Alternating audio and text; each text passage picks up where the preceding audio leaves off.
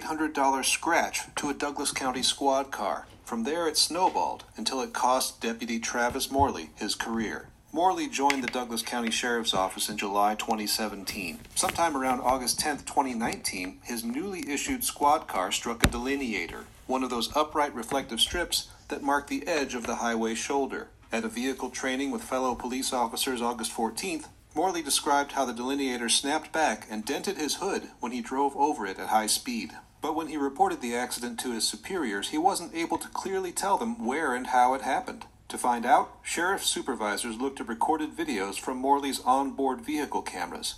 They found that several days' worth of videos were missing from the device memory, including the day of the accident. Morley said he deleted them. Our investigator found that he believed that there was some honesty issues going on. Sheriff Kevin Morris ordered an internal investigation. Deputies' vehicle recorders are always gathering video, but they're supposed to only record sound when a deputy's car is running with lights and sirens activated. There's alarmed and unalarmed. The unalarmed have no audio. Those are the ones where you're just driving around. Those are purged through the system.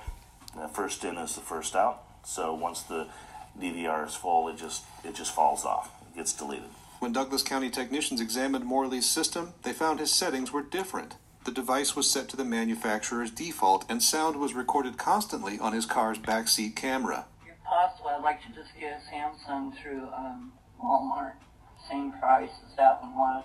We have no idea why that occurred. We've told our folks, if you find that it's happening, you let us know, and we will delete the audio immediately, because Washington State's two-party consent. And I expect to give our deputies that type of privacy. They know that it's recording when they're, on a call. Morley said he'd been deleting unalarmed videos because he didn't want his private conversations and phone calls on record. Technicians managed to recover more than 500 files Morley had deleted, but none showed video from the accident. And one of the videos Morley deleted was taken while he was running lights and sirens to answer a call. Sergeant Jason DeMeyer managed the investigation. He said Morley gave false statements during their interviews and multiple conflicting answers to questions. And you're telling me that you're okay if you believe something one time that is not fact and put it down on paper for everybody to believe until you're called on it, and then you actually go check to see if that's true or not. At the point in time that I put it on paper, I believed it to be true. Morley also spoke to potential witnesses about the investigation, despite official warnings not to.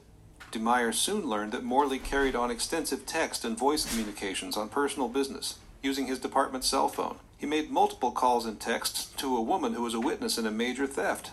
DeMeyer said the contact was inappropriate and violated department policy on dealing with witnesses while a case is still open. County phone records showed Morley used his department phone at nearly 3 times the rate of any Douglas County deputy. DeMeyer found Morley had committed 13 violations of Sheriff's Department policies and directives, including tampering with car cam video, mishandling vehicles and equipment, and lack of truthfulness.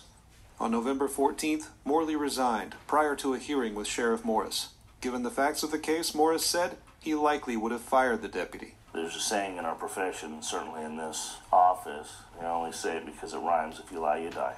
And what that means is if you're dishonest, you cannot be a law enforcement officer for us. Requests to Morley for comment through Facebook messages and relayed through the union that represents Douglas County Sheriff's deputies were not answered. Jefferson Robbins, NCW Life.